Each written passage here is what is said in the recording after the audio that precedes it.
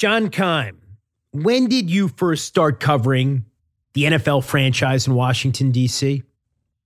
1994, Jeremy, a long time ago. Who was the owner? Jack Kent Cooke. Thanks indeed. Now, there's a few things I'd like to have answered.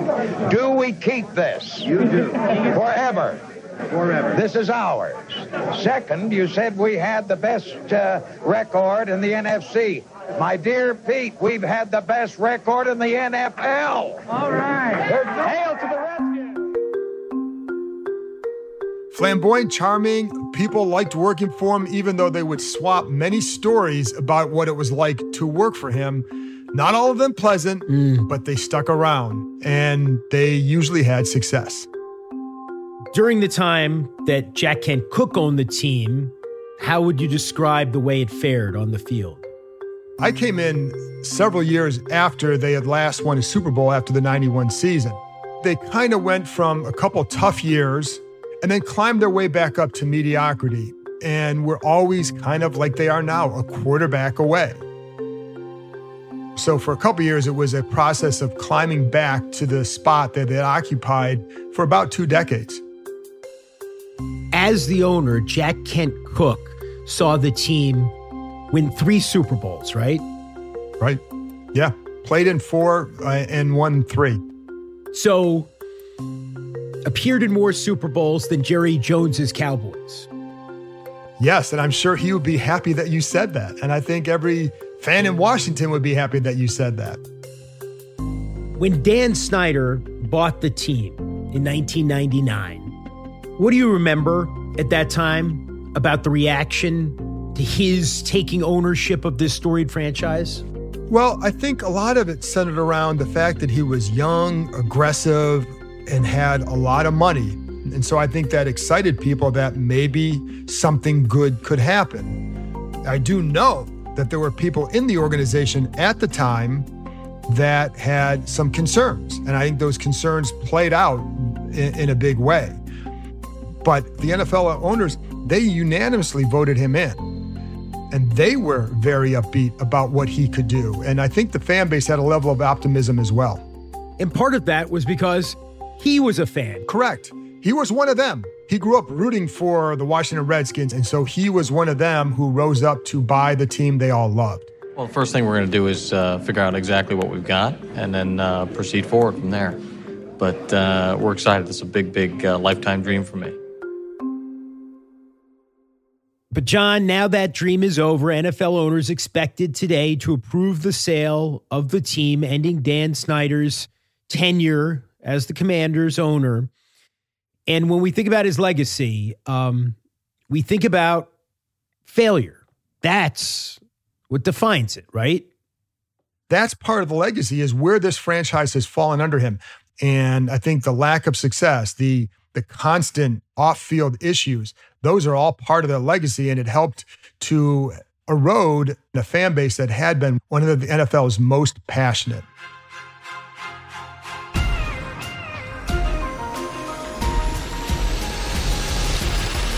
When NFL owners vote to ratify the sale of the Washington Commanders today to Josh Harris, it will mark the end of nearly a quarter century of subpar stewardship of one of the league's most storied franchises.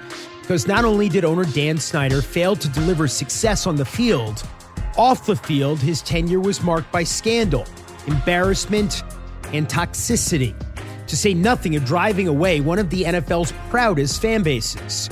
So today, as those fans prepare to meet the new boss, whom they're praying is anything but the same as the old boss, John Keim tells us how it all went so wrong during the Snyder years and what hope now looks like in Washington. I'm Jeremy Schaap. It's Thursday, July 20th. This is ESPN Daily.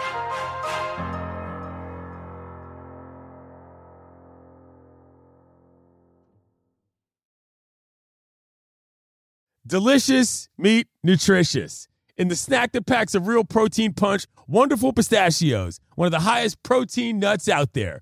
Each 1 ounce serving has 6 grams of protein, giving you over 10% of your daily value. Trust me, I've been eating them like there's no tomorrow all week. Wonderful Pistachios also come in a variety of flavors and sizes, perfect for enjoying with your family and friends or taking them with you on the go. And you, like me, are on the go a lot. Taking the kids to school, hopping from meeting to meeting, shopping for groceries, whatever it may be. Well, the good news is not only are Wonderful Pistachios a complete protein providing all 9 essential amino acids, they're also great for all your adventures. So whether you're a pistachio purist who loves cracking open every nut or you prefer the convenience of no-shells pistachios, Wonderful Pistachios has got you covered. Grab Wonderful Pistachios and elevate your snack game today. Visit WonderfulPistachios.com to learn more.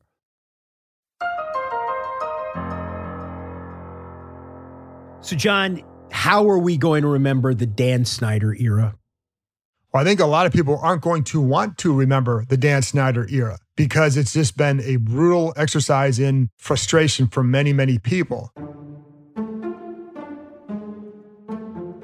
Under him, the franchise fell. They were one of the model franchises of the NFL. The fan base was as passionate as they come in the NFL. They had success. The Redskins are the world champions. Once again, the final score of Super Bowl 26 is Washington 37, Buffalo 24. You know, they didn't have success under Snyder. The last playoff win was 2005. That is 6 in a row for Joe Gibbs and the Washington Redskins. The final score, the Redskins 17, the Bucks 10. We'll be back to Tampa after this. The fan base went from filling the stadium, having a wait list for season tickets, to not showing up. A couple years ago, Jeremy, on the opening game, it was 2018. And I remember someone in their communications department, we'd had these conversations the year before about how, like, this place needs to win back the trust of the fans. And he looked at me and goes, "You're right."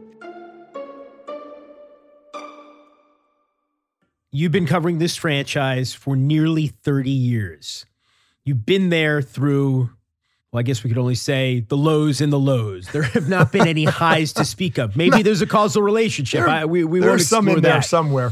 Right, a game here or there. So how did it all go so spectacularly wrong for so long under Dan Snyder? Oh, boy, Jeremy, where do we begin on this one? I'm going to go all the way back to the beginning because I think you set the tone for an ownership when you first come in. He came in as the hard-charging guy, had all the answers, and wanted to be really aggressive. We're honored to carry on the tradition that was created by Jack Kent Cooke. They created a tremendous franchise, and really, for us at this point, this is an opportunity of a lifetime. This is a dream come true, and we're going to carry on that tradition.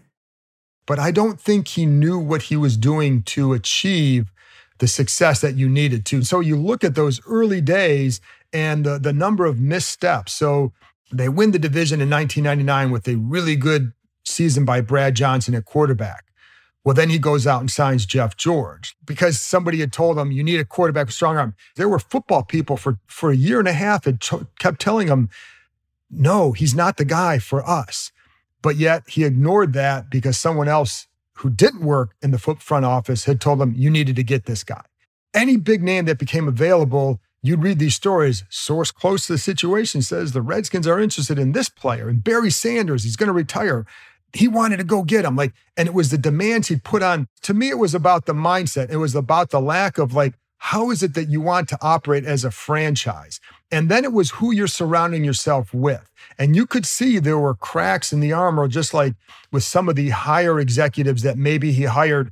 So all those things were there in the beginning, but you kept seeing those same mistakes play out. He injected himself into many quarterback decisions over the years about who to pursue and when and what to give up for whatever, always injecting himself. And then it's the way you would hear the stories about how he treated the employees. That stuff really comes back to bite you. And Jeremy, people would always say, why are there so many leaks in Washington? It's because you create a lot of frustrated, angry employees. That's why. And you're not paying them enough to be that angry and frustrated. So those signs were always there. It was just a matter of, would he ever get lightning in a bottle or maybe learn to become better? And that just didn't happen. Strictly on the field, John, 24 seasons as owner, what did the team achieve?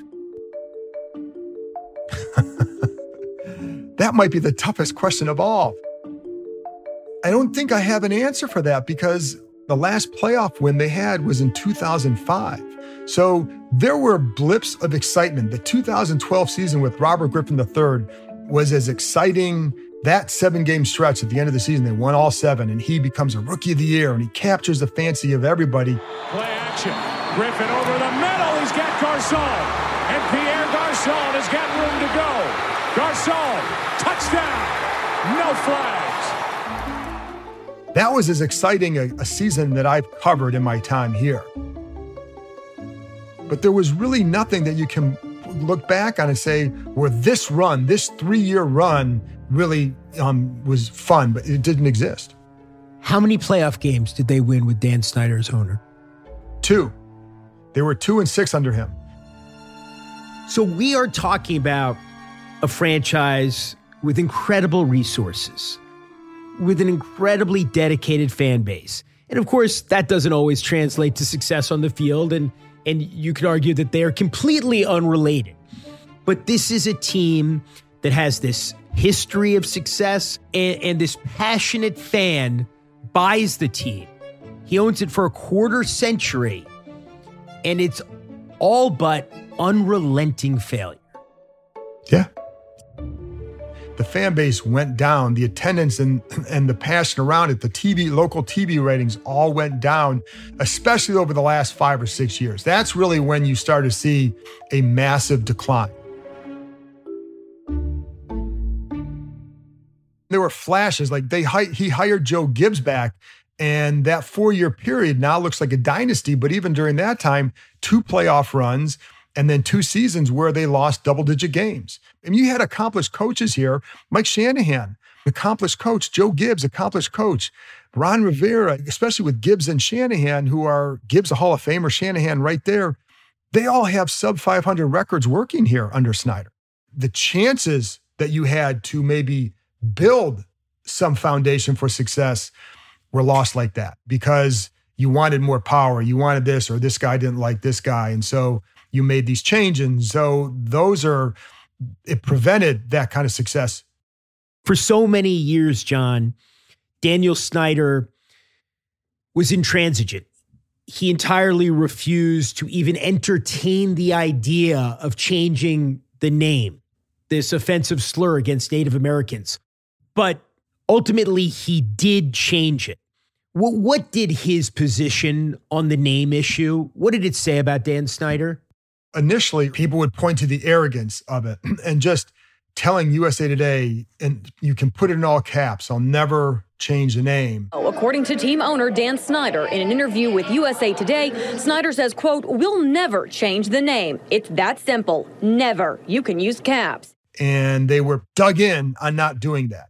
They would do their own research. They would go to reservations, Native American reservations, and come back with their own surveys or quotes or whatever from people saying, hey, we want this name. During that whole process, you talk to some Native American leaders, like they wanted to change, period, because they viewed it as a slur. We needed to get rid of the Redskins first, and we stood up against them in this city first. There are many more teams that we have left to go. That's right. But it goes far beyond sports teams and mascots. I do wonder, though, Jeremy, how it would have played out with sponsors, because I think Snyder, he was easy to dislike for a lot of people. And sponsors take notice of things, and when it starts to affect their bottom line, they're going to pull out. And that's what started to happen, whether that was because of Snyder or because of name issue and where we were at as society during that spring and summer. All of that, I think, is connected. But I think it revealed a few things about him, starting with really the arrogance over just how he would state things. And then that same summer, we're talking about the summer of 2020, there is a series of reports in the Washington Post with details about this toxic workplace atmosphere. Breaking news on Congress's investigation of Dan Snyder, the Washington Commanders, and its toxic work environment. The House Committee on Oversight and Reform just released its report saying that the NFL and the Commanders covered up decades of sexual misconduct. And from that point on, it seemed as if there was just scandal after accusation after scandal after accusation for the last 3 years. What was it like reporting on that? In the summer of 2020, there was a point where I think I went almost 3 months without a day off, literally, like working straight. And I remember going on SportsCenter one time and they asked me the same question. This is in like late July or something, 2020. What was it like? And my comment at the time was, it was like being in a Jason Bourne movie where you're speeding 100 miles down one street and then you swerve and go 100 miles down another street. And so much has happened after that point where I'm like, oh my goodness, this is the longest Jason Bourne movie I've ever been in, because it was one thing after another. So you go from the investigation, then you have like even that year in 2020, it was also, if you people remember, Ron Rivera announces he has cancer. Alex Smith makes this miraculous comeback. The Alex Smith story is the #1 story for any other franchise that year, but this one, it may have been fourth because of all the other things that were going on. And you change the name. What's the name going to be? You have the investigation concluding, the announcement at the fine, the suspension that's not called a suspension. Then the DEA gets involved in October and raids the facility. You have the emails released about Gruden. That leads to Congress getting involved. It's been one thing after another. And I wrote this timeline for ESPN.com that appeared a couple months ago, just a timeline of Dan Snyder's tenure, all the things that happened. You look at like from 2020 on, it's just incredible. And last year, it was almost every week, there was something big coming out. So there are all these investigations. There's the Wilkinson investigation. There's the Mary Jo White, the governmental investigations. It's just scandal after accusation after lawsuit, on and on and on. And yet, we were discussing here on the podcast a couple of weeks ago with Don Van Natta, it seemed Dan Snyder, as owner, might survive all of it. So what happened? Why is he out? That's the, I guess, $6.05 billion question. And when you talk to people, I remember I asked somebody this question, somebody who knows a lot about the situation in the wintertime, and he kind of went back to October last fall. So Jim Irsay comes out at the owners' meetings in New York and says there may be some merit to removing him as an owner. It's something that I think serious consideration has to be given to the removal, and we have complete authority to do that.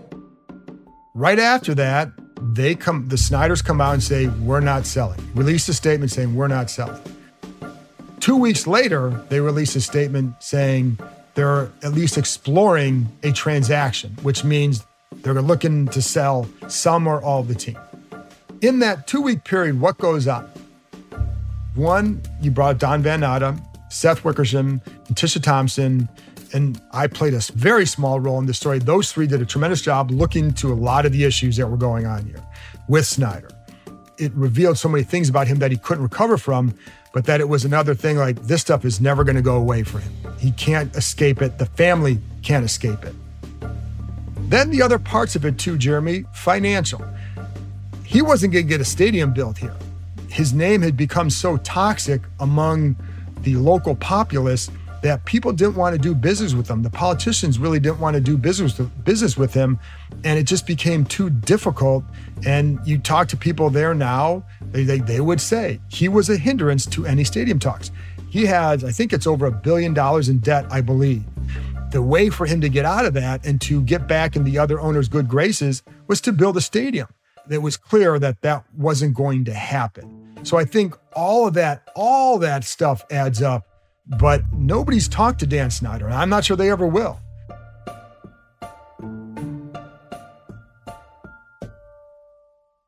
He buys the team for $800 million, and he's selling it for $6 billion. That tells you a lot about the NFL, yeah, right? Cha-ching. Now, having said that, he did not want to give this up.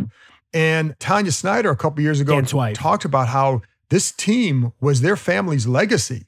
I remember talking to people when all this stuff started happening in 2020. do you think he'd ever sell? Like, no way will he ever sell, because this is too much a part of who he is. And that and the legacy, he's now living overseas because I think it'd be too tough for him to be here. So yeah, he's getting the billions, but he lost what maybe mattered, one of the things that mattered the most to him.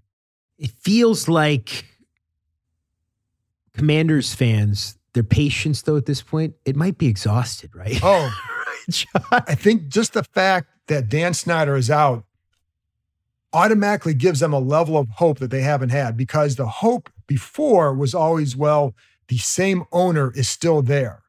I've seen the reaction from fans in the D.C. area. Dan Snyder's a really atrocious human being. Very happy that he'll be out of our lives. Hopefully it puts the Commanders on a new path. There's bars in the D.C. area selling that sell the Team Dan beers.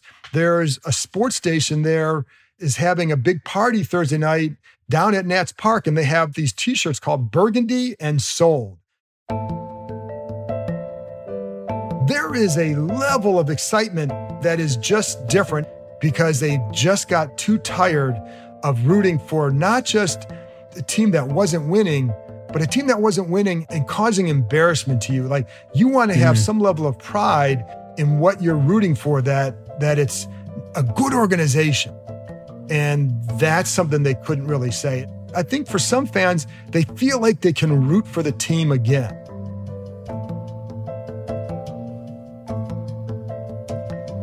Coming up, the Commanders and their fans welcome the new boss, and they're praying he's nothing like the old boss.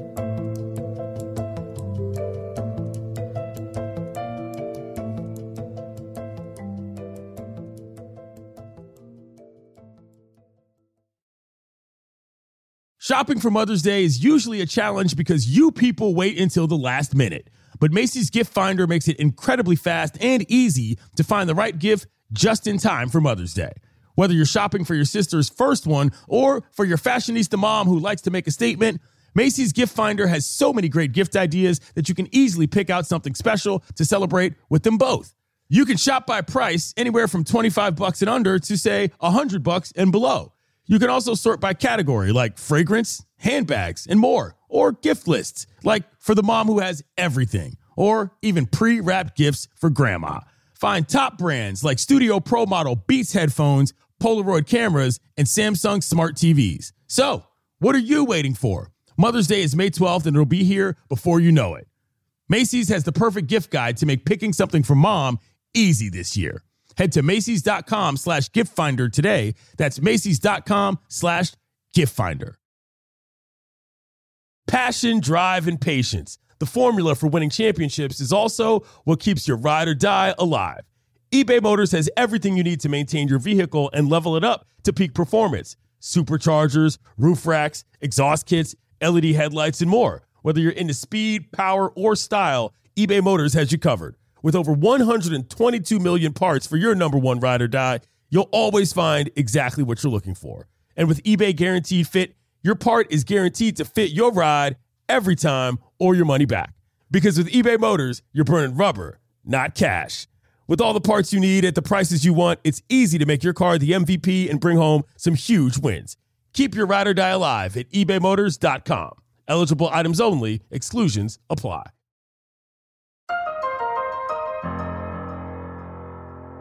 So, John, the sale of the team expected to go through today, although nothing's ever 100%. All signs are pointing to this deal being completed, Josh Harris being approved and his group as the new owners of the Washington Commanders. Beyond owning the 76ers and the Devils, what can you tell us about Josh Harris? Well, he built his wealth he started the Apollo management firm. They would buy distressed assets. Ha! That's where he built his value, and that's exactly what he's doing here. He was a former college wrestler, and when you talk to people, they will tell you that he's a very competitive person. He's an involved owner, but he's not a hands-on owner. And when you talk to them, they'll tell you that he asks you questions. He wants to make sure you have the answers. And if you have the answers, he's going to let you do what you want to do. If you can't give him the answers, you better go find him for him. Otherwise, then you're going to get more questions. With Harris, like Snyder, he's a local. So he grew up in this area. I think that helps because you can understand the mindset of what the fan base has been through. But more importantly, unlike Snyder, he has experience as a professional sports owner. He owns the 76ers. He's, owns the New Jersey Devils. Everybody has told me for months that Harris is going to come in and be very patient about assessing what he has. So you give him the season to see what changes do you need to make in the business side? What changes, if any, do you need to make on the football side? See how people operate, taking the patient approach. And, there was always a talk about the process in Philly, and that I think there's that patience that comes along with that. But I think that will probably lend itself to a more successful tenure. Who else is in the group? There's 20 limited partners now. Also in the group, Irvin Magic Johnson. He's one of the limited partners. Mitchell Rales, who is a billionaire from D.C. Mark Ein, who is a local businessman in D.C. worth millions, owns a professional tennis team, the Washington Castles in town, done a lot of business in D.C. So I think he's a guy that when you're looking at who can also help them, go find a stadium. It's a guy that knows all these people in D.C. But there's 20 limited partners, but those are some of the main ones.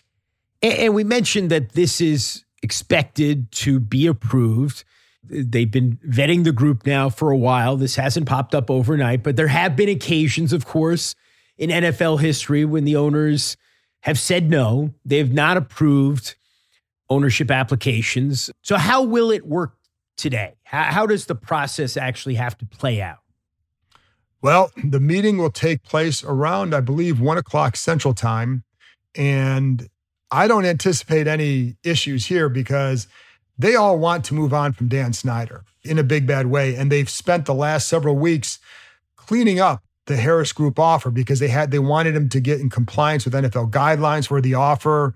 And as long as that was in place, there won't be any problems. So what has to happen, Jeremy, is 24 of the 32 owners have to vote in favor of this sale. I'm going to bet that it's going to be unanimous. These guys want to move on. They want somebody new in there, and I think they have a lot of respect for Josh Harris. Well, what about any 11th hour complications? I don't see any. Nobody that I've talked to has really felt like there would be any. I know there was rumblings of indemnification issues with Snyder and his sister and signing off on things. Which means there are all these lawsuits against the team. And if Josh Harris buys the team, typically you become responsible for its legal liabilities. And that was never going to happen with the Harris Group. Where their indemnification would come into play would be just like if you buy a house. And this is how it was explained to me 2 months ago. Like when you buy a house, and I say this from experience, if your heating and air conditioning breaks down a week after buying it and moving in, you're on the hook for it. The seller is off the hook.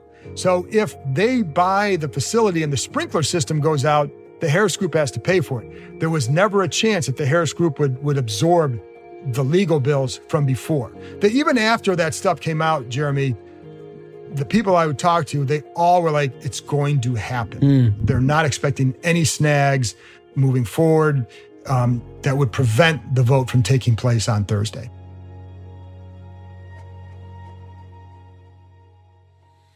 So ultimately, John, Josh Harris is coming into this situation where he has to clean up what amounts to a 24-year mess, and a culture change has to be effected.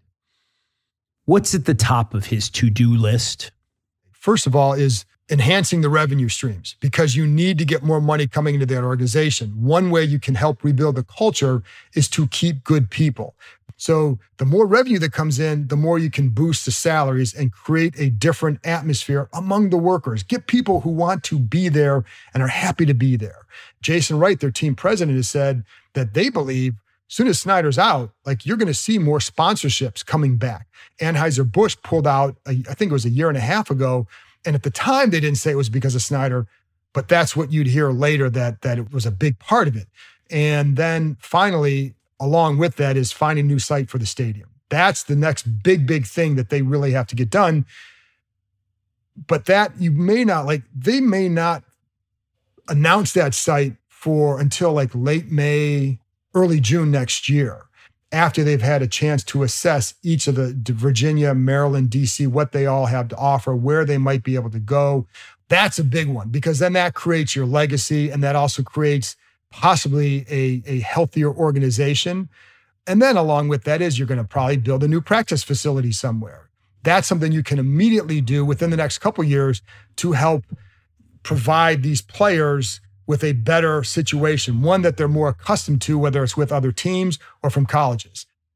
Assuming, John, that the new ownership group avoids controversy and scandal and all those things that you've been accustomed to covering for the last several years, how are you going to adjust to this new reality where you're covering football again? I hope to find out how I adjust, because it's been, and one other thing on the whole priority, win back the trust of the fans. They've got to do that. But I hope to find out. How about win back John Keim after all win this back time? me. I'm all for that. Listen, I think I'm looking forward to maybe going on a bike ride and not checking my phone every 10 minutes. I'm afraid to go golfing for fear of what might happen. Anybody on this beat can tell you the same horror stories about what it's been like. And so, yes, my love of covering football is digging into football talk. Like, who doesn't want that? Going to games in December where the focus isn't on, this guy's a jerk, this guy's that. It's on, this is a big game. What does this team need to do to beat that team? That's what you want to do. That's why you got in this business. You have to navigate different worlds, and that can be interesting as a reporter, but it does get exhausting. And I think, my wife could tell you very well how exhausting and how stressful it is. But, I hope to find out what it's like to cover something that's normal. Well, we wish you the best of luck with that, John. Thank you, sir. I appreciate that, Jeremy. Great talking to you. I'm Jeremy Schaap. This has been ESPN Daily. We'll talk to you tomorrow.